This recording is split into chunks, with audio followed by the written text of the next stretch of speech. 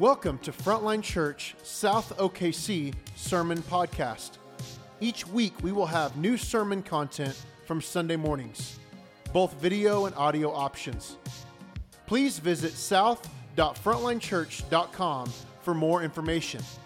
If you have any questions, need prayer, or have any other needs at all, please email hello@frontlinechurch.com. Thank you so much for tuning in.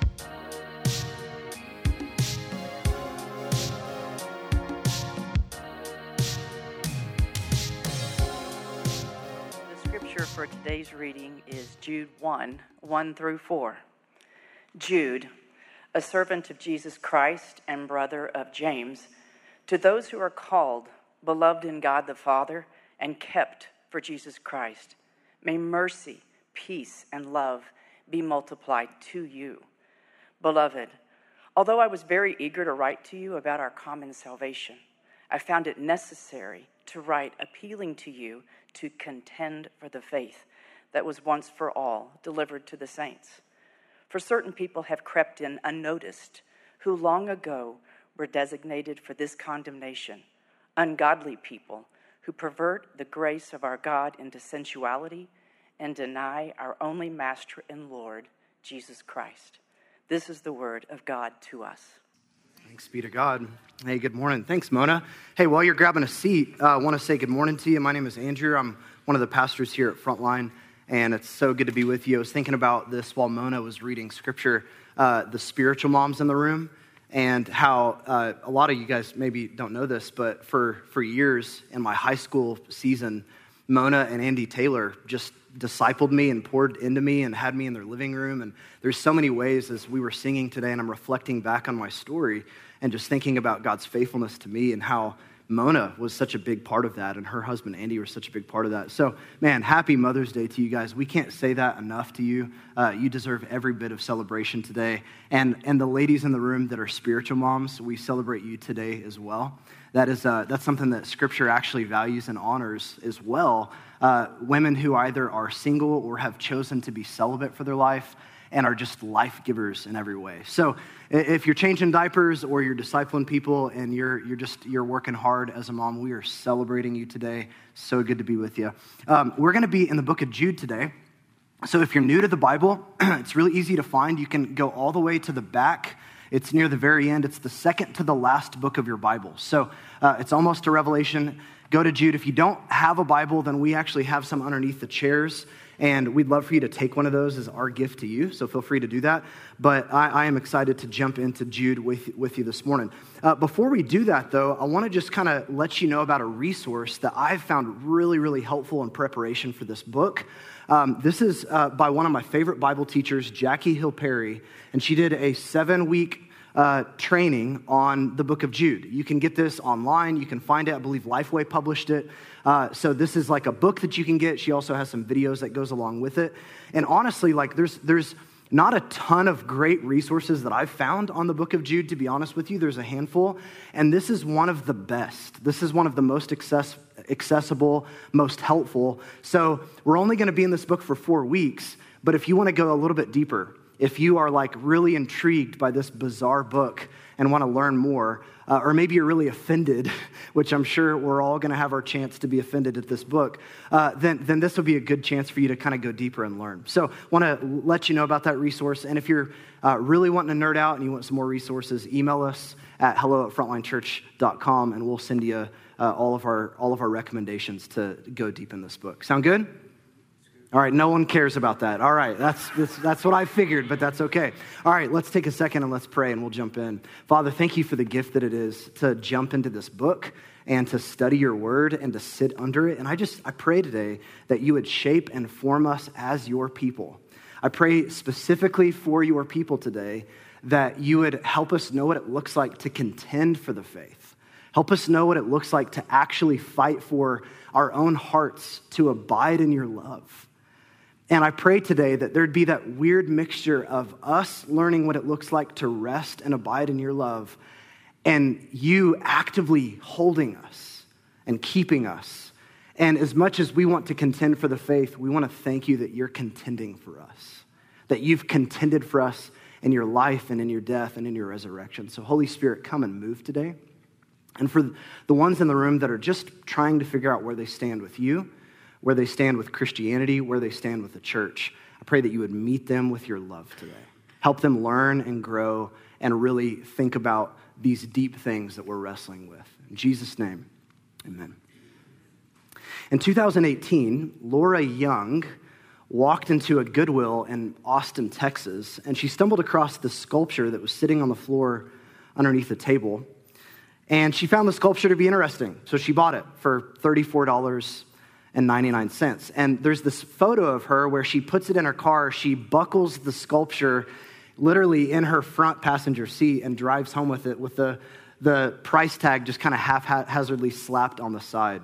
It wasn't until later when she got home and started to examine a little bit more about this that she realized that this isn't just like some like new sculpture, but in fact, this was an ancient Roman bust of the son of Pompey the Great that had been lost for at least 2,000 years, right? And what's so crazy about this was somewhere between the 1st century BC and the late 1st century AD, officially it was dated, and how it got to Austin, Texas and all of that is absolutely bizarre. I don't have time to get into it with you, but how crazy is that this ancient treasure was just lost in plain sight, just sitting there in a Goodwill. It's now in a museum for everybody else to see. And stories like this I've always found fascinating, of treasure or something of value that's just sitting there in plain sight and lost. I've said this story before, but it's too good to not share again. In 1991, there was a flea market enthusiast that went to a flea market and found this art piece that he didn't really like the art piece at all, but he liked the frame that the art piece was in. So he bought this art piece primarily for the frame. He spent $4 on it. When he got home, he was trying to figure out if he could adjust the frame and maybe take the frame off, and the frame fell apart. And behind the frame, there was this ancient document neatly, perfectly folded up. And when he unfolded it, he realized it was a 1st century edition of the Declaration of Independence. He ended up selling it at Sotheby's, had this deal where they sold it, and I have it down here, $2.4 million, right? That's a pretty good investment, $4 to get $2.4 million back. Find the Declaration of Independence. And there's stories like this all over the place of something of great value just lost right out in the open.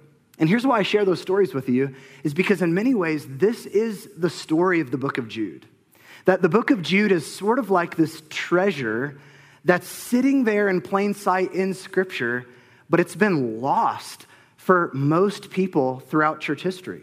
And here's what's really interesting about the book of Jude is that most scholars would say that Jude is the single most neglected book in the entire New Testament. I grew up in church. I've been attending church since about 9 months before I was born. And in church growing up, I don't recall ever hearing a sermon on the book of Jude. I've certainly never heard a series on this book. If anything, I've maybe heard one sermon over a certain text or passage in this book. And I bet that that's your story if you grew up in the church as well. We don't really know this book. And chances are, if you read it, you're a little bit confused by it, or at least I have been, because it's absolutely bizarre. Let me give you a few things to think about. First, who the author is and how this author introduces himself is absolutely bizarre. We're going to get into that in just a minute. Second, his approach and his writing style in this book is also really bizarre. He's assuming that his readers of this letter have a high understanding of their Old Testament. Like they are very well versed in their Old Testament and in other Jewish literature. In fact, one of the things that's fascinating about the book of Jude is that he quotes on 2 different occasions from something called the Pseudepigrapha. Some of you are like, bless you, thank you for that. The Pseudepigrapha is an ancient Jewish set of writings that kind of dates before the time of Jesus and after the time of Jesus. And Jude is going to quote from 2 of those. One is the book of Enoch, and the other is something called the Assumption of Moses, or the Testimony of Moses. It has 2 different titles. He quotes from those, and people don't know what to do with that. It's weird. He's quoting from extra-biblical Jewish literature. And then in addition to that, his content is bizarre. And it's not going to take you long to see this, next week, we might kill our church just by reading a section of the book of Jude. You might be like, I'm out. I can't handle this. Because in Jude, he has a lot to say about God's judgment against sin. He has a lot to say about Jesus himself actually destroying an entire group of people. And he uses the name Jesus. He has a lot to say, something about the archangel Michael fighting with the devil over Moses' dead body. And a bunch of other really bizarre, really weird, really hard to understand things. And so if some of you are like, that freaks me out, hey, it freaks me out too, and I have the face mic, I have to teach this book, right? And some of you are like, this is weird. Yeah, it's super weird, but here's what's fascinating about this book. It only takes 4 minutes to read, and we're going to take the next 4 weeks to unpack it, because this isn't just a bizarre book, this is a beautiful book. This is a book that's so timeless. It's almost as if like you don't have to change one single word about this book. You can drop it in our context in 2022, and it means just as much, if not more, to us today than it did when he originally wrote it 2,000 years ago. Crazy, amazing, beautiful book. So in light of that intro, let's jump in and work our way through line by line. Verse 1, here we go. Jude, a servant of Jesus Christ and brother of James. Who is Jude? That's the question. Who is Jude? Well, in Hebrew, Jude's name is Judah.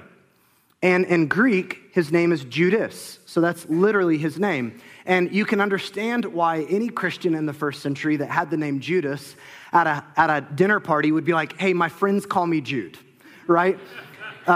Those closest to me, they don't call me Judas. So just let's shorten it, call me Jude. And so going off of his name, we really don't know much about this character named Jude. All we know is really his name. And then he goes on and he says, a servant of Jesus Christ. And then here's the key. He says, the brother of James. Now we know when he says this, both from the New Testament and from church history, that there is only one famous James that was well known. He led the church in Jerusalem. And that James happens to be Jesus's brother, James. So listen to this. This is fascinating. What we're learning both from the New Testament and from church history is that Jude is none other than the half-brother of Jesus Christ. He's the biological brother of Jesus. They share Mary as a mom. We know that Jesus had 4 brothers, and we think he had some sisters as well. And Jude is one of those 4 brothers. Now, this is fascinating. Why not lead with that? Well, why not lead with that statement? Hey, I'm Jude. Jesus is my brother. If I'm writing this letter, that's number 1 with the bullet, how I'm introducing myself. Hey, you should probably listen to me because you know the one that the Bible says holds all things together by the word of his power? We shared a bunk bed growing up. He's my brother. Mary is my mom too. That's how I'm leading because I'm you should listen to what I have to say. I know a little bit about this man that you call Jesus. And yet he doesn't do that. He says, a servant of Jesus Christ, a brother of James. Why? Well, here's what's fascinating. What's happening here is giving us a little bit of info about both Jesus's true identity and Jude's true identity. And I think this is really key as we look at this letter. First, Jesus's true identity is kind of getting teed off here as the way that he's talking about this. Let me say it like this. I have 5 brothers and I have 4 sisters, lots of brothers and sisters in my house. And I love them all to death. They're all really unique. They're all really gifted in their own way. But I've never been tempted to worship any of them as God, ever. I've just never wanted to do that. And what's fascinating about Jude is Jude and James and the rest of Jesus' biological family, they never wanted to worship him as God either. We have clear evidence from the New Testament that Jesus' family, including his mom, thought that he was a little bit crazy. They thought that Jesus had lost his mind. And yet something happened after the resurrection of Jesus to where shortly after the resurrection, Jesus appears not just to the disciples in general, but specifically to his family as well. And one of the most incredible things is that James and Jude and the other family members of Jesus end up becoming leaders in the early church just weeks after the resurrection occurs. What that means is that for someone who grew up in a monotheistic culture like ancient Judaism, to go from saying Yahweh is God to then all of a sudden in a matter of weeks worshiping their brother as the uncreated creator of all things and end up giving their life as martyrs to follow this Jesus as God tells us something about the true identity of Jesus. Jesus' little brother in this letter is going to say that Jesus is eternal, that he's existed for all time. In this letter, he's going to call Jesus divine. This is a really big deal and a powerful apologetic about the reality of the resurrection and the true identity of Jesus. In addition to that, it tells us something about Jude's identity. Jude does not say, Jesus is my brother. Jude says, I'm his servant. He's my master.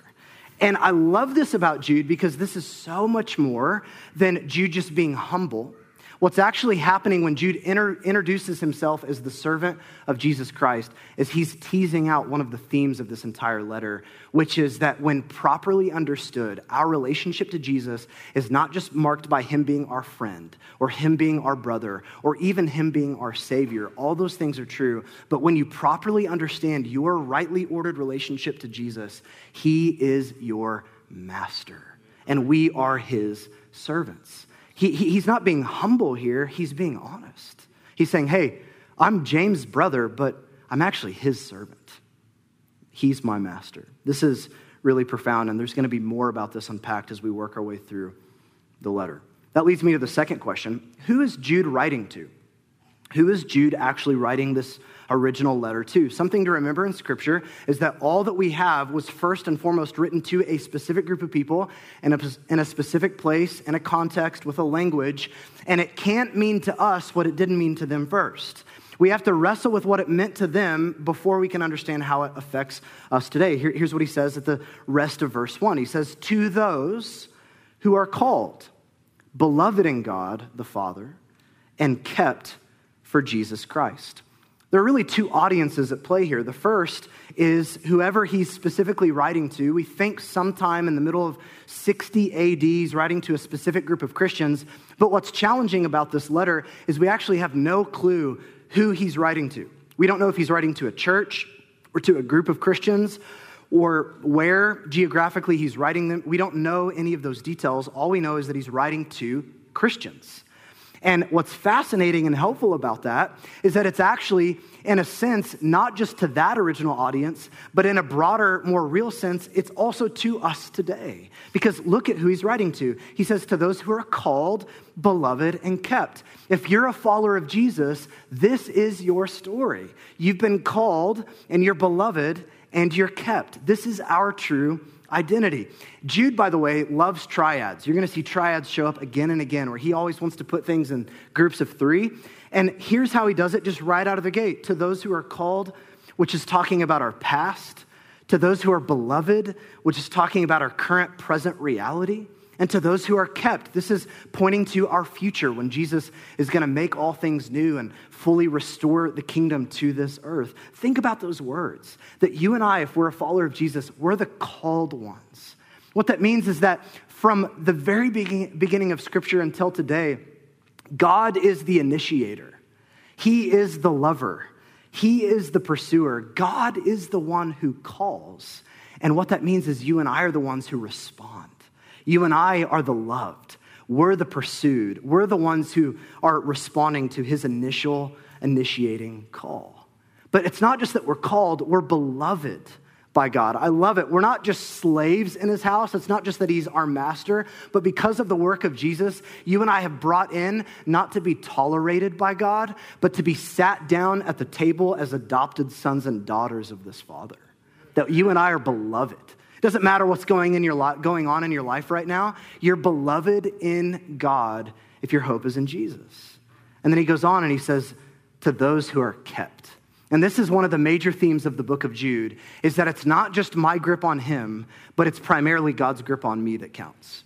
It's not just my hold on him. It's not just my faith and my ability to contend. It's really his ability to hold tightly onto me.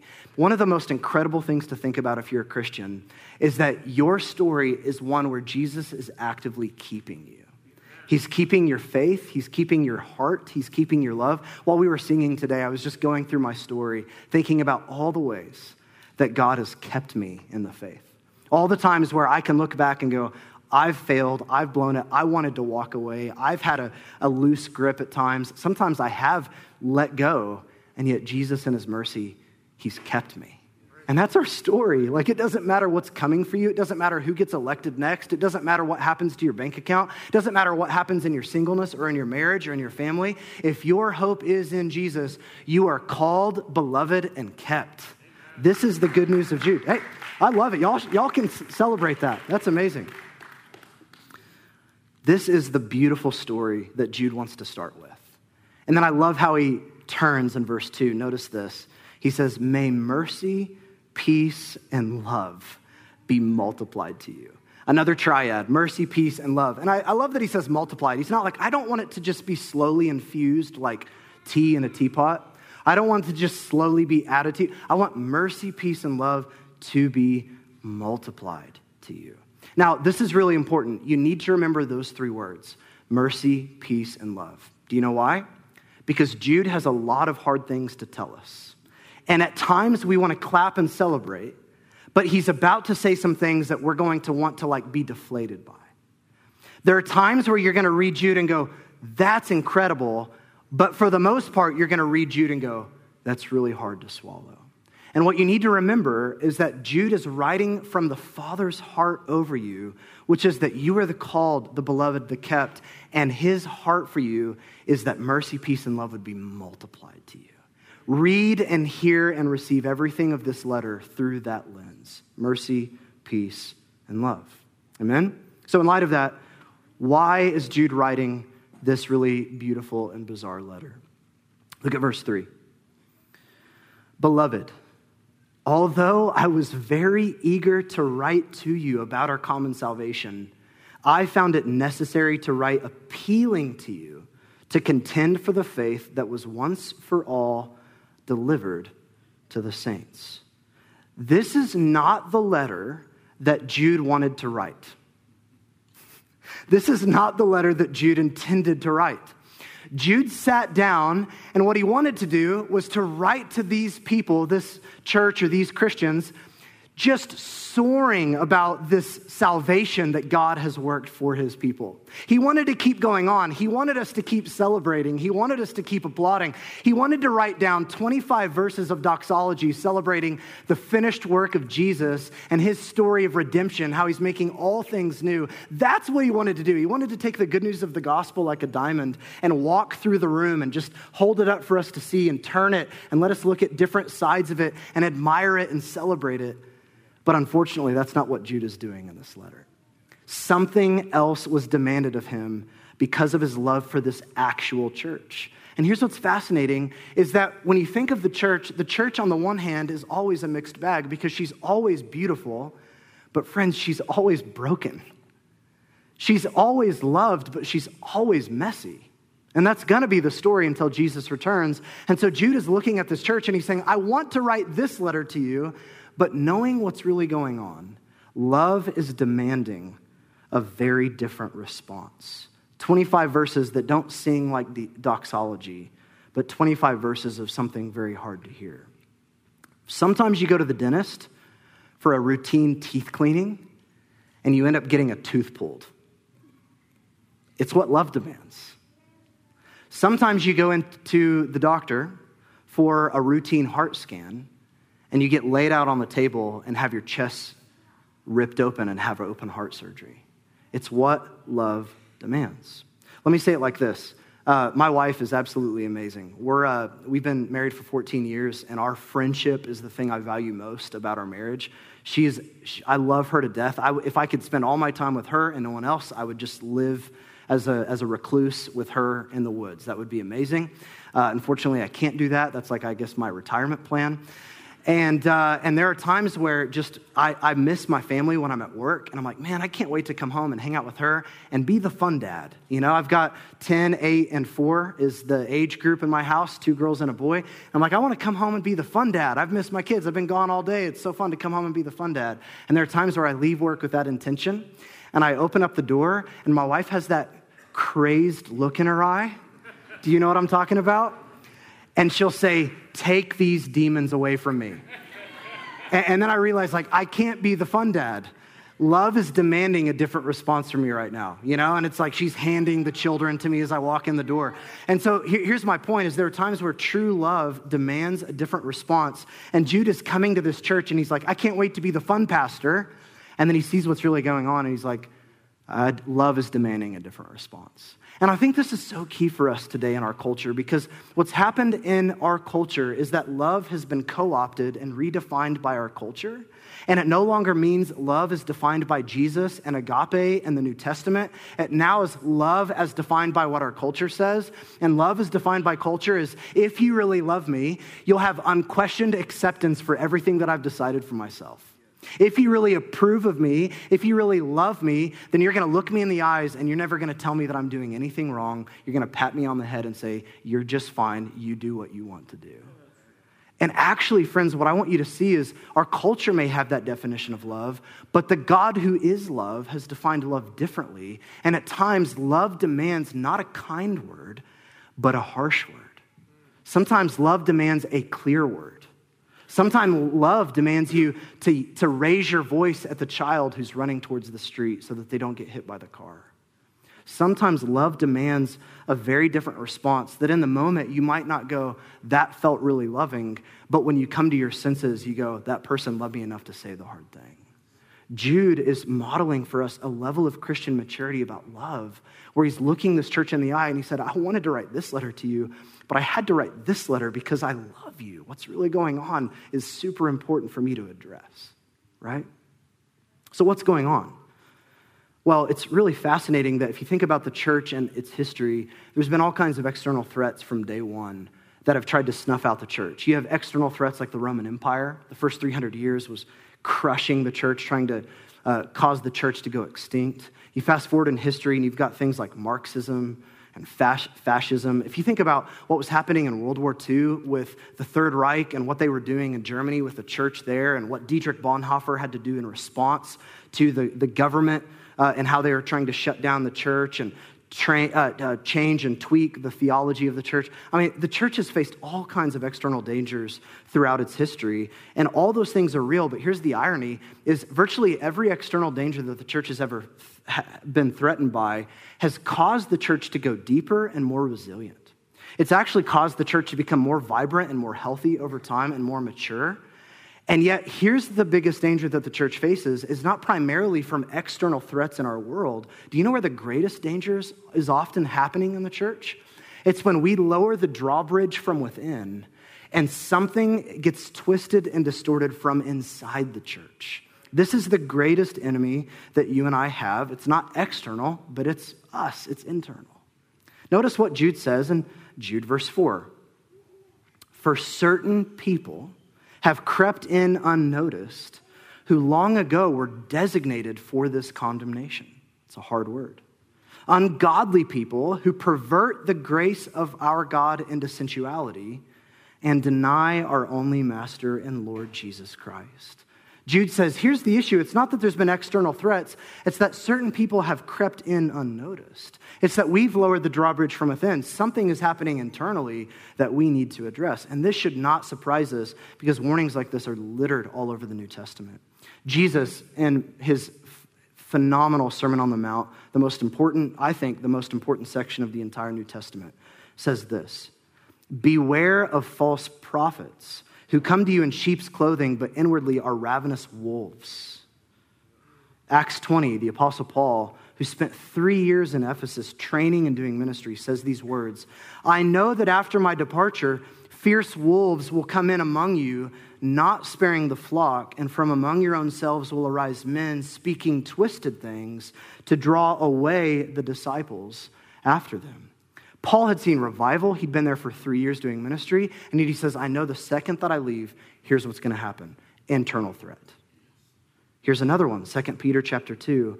But false prophets also arose among the people, just as there will be false teachers among you, who will secretly bring in destructive heresies, even denying the master who bought them, bringing upon themselves swift destruction. And many will follow their sensuality, and because of them, the way of truth will be blasphemed. Happy Mother's Day. I feel for Pastor Josh Curry. He's currently downtown preaching the second week of Jude. And when you read it, it's bizarre. It's not a Happy Mother's Day downtown today. So we get the better section today. Now, here's something I want you to see as we move our way through this story here, is that this is not Jude's external critique of the world or the culture. Do you understand that? This is not Jude trying to stir up the people of God and to rah, rah, rah, let's raise our fist and go fight against the world. This is not an external threat at all. In fact, if you're here today and you're not a follower of Jesus, I think what is really helpful for you to see is that Jude is not writing to you at all. He's actually writing to those who profess faith in Jesus. He's writing to those who claim to be followers of Jesus. And he's not trying to create a group of heresy hunters that are looking external to the church so that they can shoot people. He's trying to create a group of Christians who take their own personal faith seriously enough to do some self-assessment of themselves. That's what's happening. So if you're a follower of Jesus, this is for you. If you would raise your hand and say, I profess faith in Jesus, this is for you. If you're going to take communion later today, this is for you to wrestle with. This is an internal critique. He's asking you to do some internal assessment. He mentions 2 ancient cancers that have been eating away at the body of Christ from the inside out for the last 2,000 years. Look at it in verse 4. For certain people have crept in unnoticed, who long ago were designated for this condemnation. Ungodly people who, what are they doing? Pervert the grace of our God into sensuality. This is the first thing that Jude is writing about, is the distortion of grace. The distortion of grace. Now, before you can really understand the distortion of grace, you have to start with the scandal of grace. Before you can see where grace goes wrong, you have to see grace rightly. And where grace is rightly understood, it's not penance, but it's free forgiveness offered by our Father. Grace is not earning, it's the unmerited, undeserved favor of God at the expense of Jesus Christ. Grace is not self-righteousness that we bring to him and offer him, but it's the gift of perfect righteousness that Jesus gives to us freely. Grace isn't our morality, but it's the power of Jesus and his perfect life lived in our place. Grace is not paying off your debts, but it's a perfect sacrifice in your stead offered up by God himself. Grace isn't the offer to become a forgiven slave or just a pardoned convict or something that God can't barely stand to have around, but because I forgive you, you can stay in the house.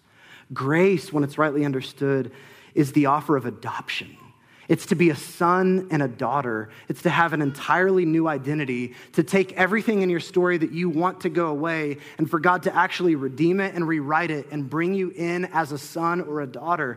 This is what grace is. When you're hungry, it's the grace of God that feeds you for free. When you're naked, it's the grace of God that clothes you for free. And when you're guilty, it's God's grace that pardons you for free.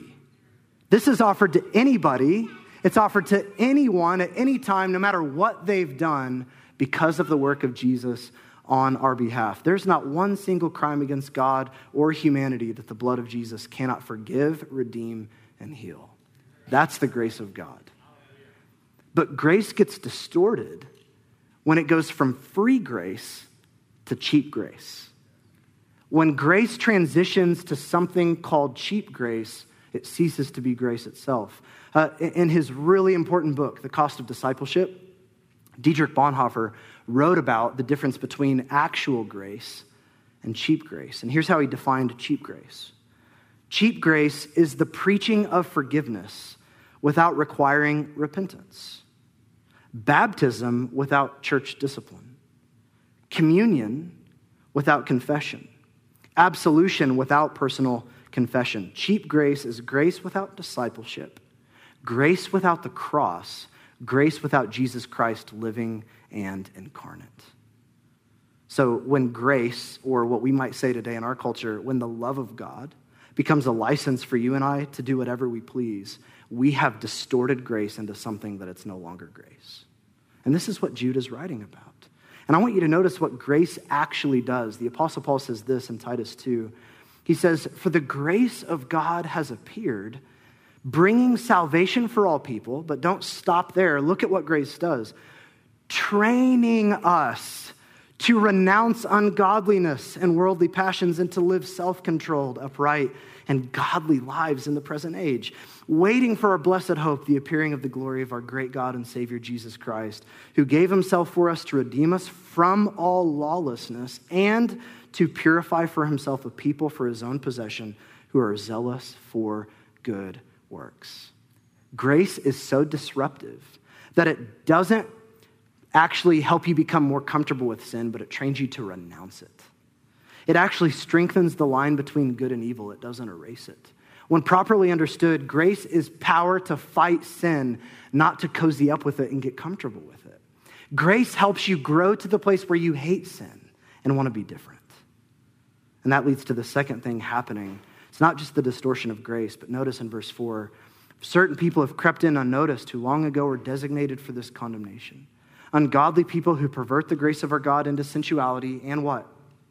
And deny our only Master and Lord, Jesus Christ. And that's the second thing that Jude is writing about, is denying of Jesus, the denying of Jesus. And here's what's fascinating. Jude isn't writing primarily about a theological denying. He's not saying they have theological things that they believe that are heresy. They're against historic orthodoxy. He's actually saying, by the way they live, they deny Jesus as Master and Lord.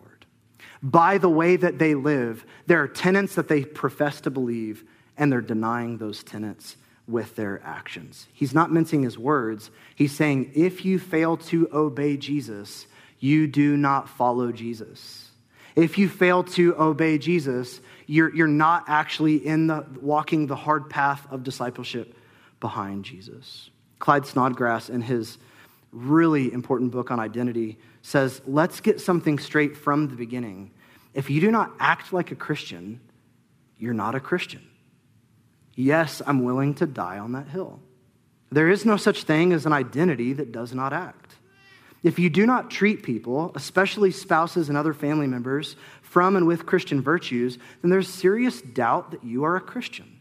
And no, I don't believe in salvation by works, but I do know that faith involves attachment to and participation with Christ. And if that is the case, you cannot be attached to Christ without acting in accord with his character to some large extent.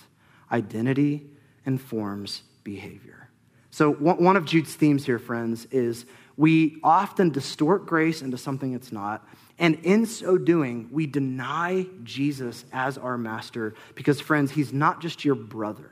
He's not just your friend. He's not just your pal or buddy. He is king. He is master. He is Lord. And he's demanding your whole self-allegiance to him. It's by grace, but he wants all of you. And so, what's the call on the church? And I'll close with this. Well, here's what Jude is pleading for them to do and for us to do 2,000 years later. He says this in verse 3. Although I was very eager to write to you about our common salvation, I found it necessary to write appealing to you to contend for the faith that was once for all delivered to the saints. The invitation in this whole letter is Jude trying to look at us, grab us by the shoulders and say, I'm wanting you to contend for the faith. And he's going to unpack in the next section of this letter why you and I need to contend. And then he's going to end the letter by showing us how we contend. But I want you to realize that contending for the faith is not us fighting other people outside in the world. It's us taking responsibility for our own discipleship by the grace of God. Contending for the faith is actually taking responsibility for our own discipleship by the grace of God. And so I'm closing with this: 3 dynamics of the faith once delivered. 3 things that we need to learn how to contend for and how to guard and how to fight for and how to assess ourselves in. The first is belief. And this is the doctrinal substance of the faith. There are certain things that Christians believe. There's a commentator by the name of Douglas Moo. He says it this way: the point that Jude is making is obvious. There is a set of beliefs based in the teaching and work of Christ, developed and passed on by the apostles, that is non-negotiable. To be a Christian is to agree with these beliefs. To reject them is to cease to be a Christian. The first thing that you and I need to realize is that to be a follower of Jesus is that you and I have received a faith once for all delivered. It's a body of beliefs that there are certain things that make that list that if you do not believe those things, then you're inherently not believing what it means to be a Christian. Does that make sense? There's belief. It's the doctrinal substance of faith. The second one is obedience, and this is the moral substance of faith. In other words, it doesn't matter what you believe, it also matters what you do with that belief and how that shapes your behavior in conjunction to your belief. Or another way to say it is this: how you live is the most reliable indicator of what you actually believe. How you live is the most reliable indicator of what you believe. So belief, obedience, which is the moral substance of faith, and then the third thing is love. And this is the relational substance of faith. Love that flows both ways, from God to us, undeserved, unconditional, that disrupts and changes us in a way where we love God back and we love others with this unconditional love and response, even those we might consider our enemies. And when you take one of these three things out, the leg of the faith once delivered, the stool of the faith once delivered falls over. You need all three legs. You need belief, you need love, and you need obedience. And I think the struggle for you and I is that often we want one without the other two. I want to believe things, but I don't want to behave a certain way. I want to live a certain way, but I don't want to be empowered by love to do so. I want to love people, but I don't want to have a set of beliefs and level of obedience that I connect to my belief and my actions.